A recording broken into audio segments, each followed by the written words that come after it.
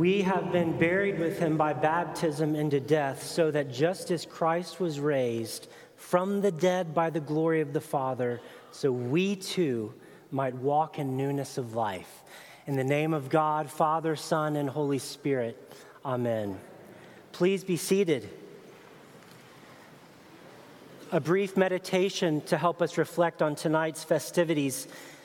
It was 1994, and there I was, my hometown of Chattanooga, Tennessee, 13 years old, a green young man, 13 years old, standing quite awkwardly on a gymnasium floor alongside my 7th grade peers. I went to an all-boys school. There we were lined up on the gym floor. We were sporting the coolest shirts and tie combos that we could find from our closets, and also we were utterly drenched in cologne that did not belong to us, but belonged to our dads and older brothers. This was, after all, friends, Josh's first middle school dance.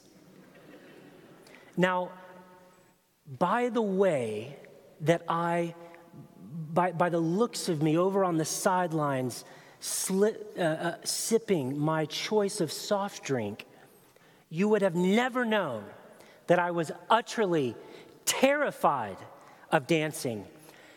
I was mere seconds away from puking or peeing in my pants, or maybe both at the same time. Everything about the night, by the way, was new, right? Everything. The dancing, the sea of girls, the cracking of my voice thanks to puberty. And so there I stood, barely keeping my mellow yellow inside, on the sidelines of the gym floor, huddled up with other men who were too cool to dance. But here's the thing. In my heart, and to this day, I longed to be able to get out on the dance floor and be free and go nuts and go crazy and let the screaming guitars of REM lead the way and let Eric Clapton's voice singing "You Look Wonderful Tonight" as I swayed, almost losing my balance with the girl in my arms. And I longed to participate. Can you say that word with me? Participate. This is the theme of tonight's liturgy. To join the victorious dance of God, Father, Son, and Spirit over evil, hell, sin, and death. Get out on the dance floor, friends. Participation has been everywhere in our liturgy.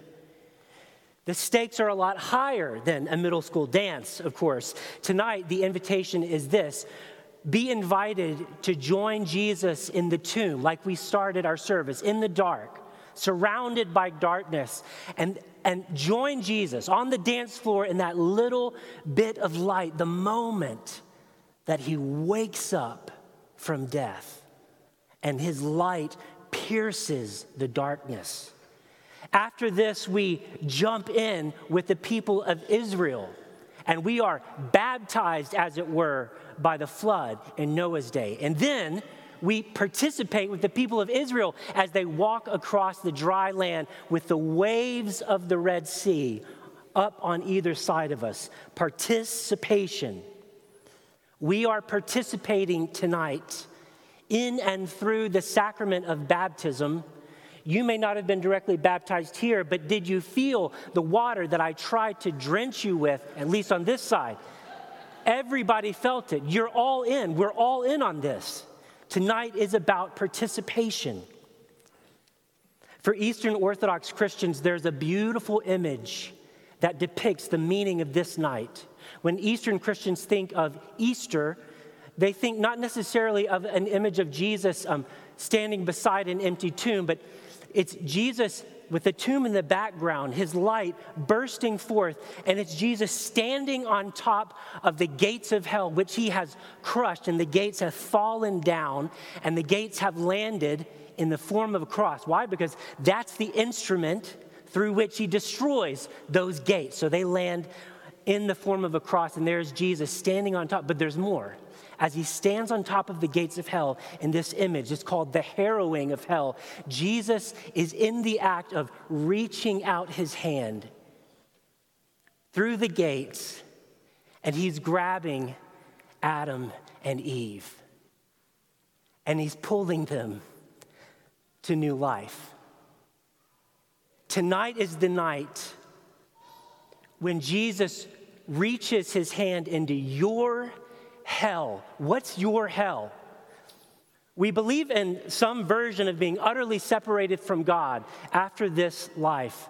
But some of us are tasting hell right now. Ask those people in Ukraine. What is your hell? How do you need to taste the new life of Jesus tonight? Where in your life do you need to look up? And in a sense, it's almost too good to be true.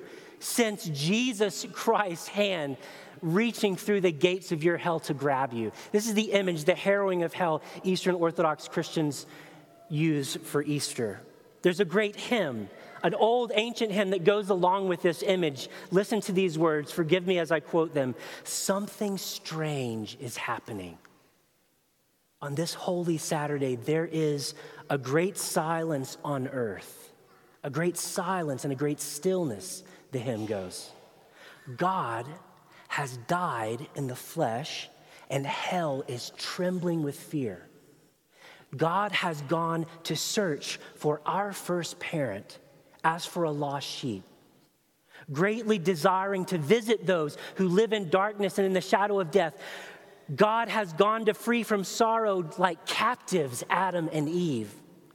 The Lord approached them bearing the cross, the weapon they had won him the victory. And at the sight of Jesus, Adam, the first man he created, struck his breast in terror and cried out to everyone around him in Hades, "My Lord, be with you all." Does that sound familiar?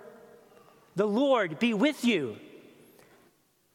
And the people said back, Christ answered back, "And with your spirit, Adam. I'm here. I am here to get you." Right?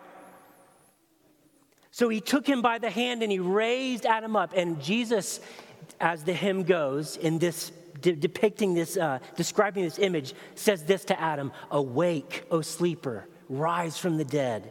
Christ will give you light. I am your God, who for your sake have become your son. Out of love for you and your descendants, I now by my own authority command all who are held in bondage to come forth, all who are in darkness to be enlightened, all who are sleeping to arise. I order you, O sleeper, awake. I did not create you to be held a prisoner in hell. Rise from the dead, for I, Jesus, am the life of the dead." On Monday, Thursday, a few days ago, we were participants in a way. We were observing. We were crying out. We were along with the disciples that night, in fact, trying not to fall asleep right in the garden. Or we were forsaking him at the table like Judas, right? We were participants. We were recipients observing what Jesus did. Then on Good Friday, if you came, we had a line in the liturgy that said congregation, and it was the worst line in all of the readings. It was, "Crucify him." We were participants in the story, as it were. But tonight is different. Tonight, the day after Good Friday, Jesus, having defeated sin, death, and the grave, walks out into the crowd, and with the words, "Crucify him," fresh off of your lips, he reaches out his hand to you, and he says, "Awake, O sleeper. Come out of hell." Right? I have defeated, I have done this, and you will now participate with me. Friends, Christianity has never been about watching from the sidelines as God enters his creation and makes all things new. It's always been about God inviting you and me to participate with him in the redemption of all things, starting with your own story. So tonight we do just that. Welcome to God's great dance of victory. Amen.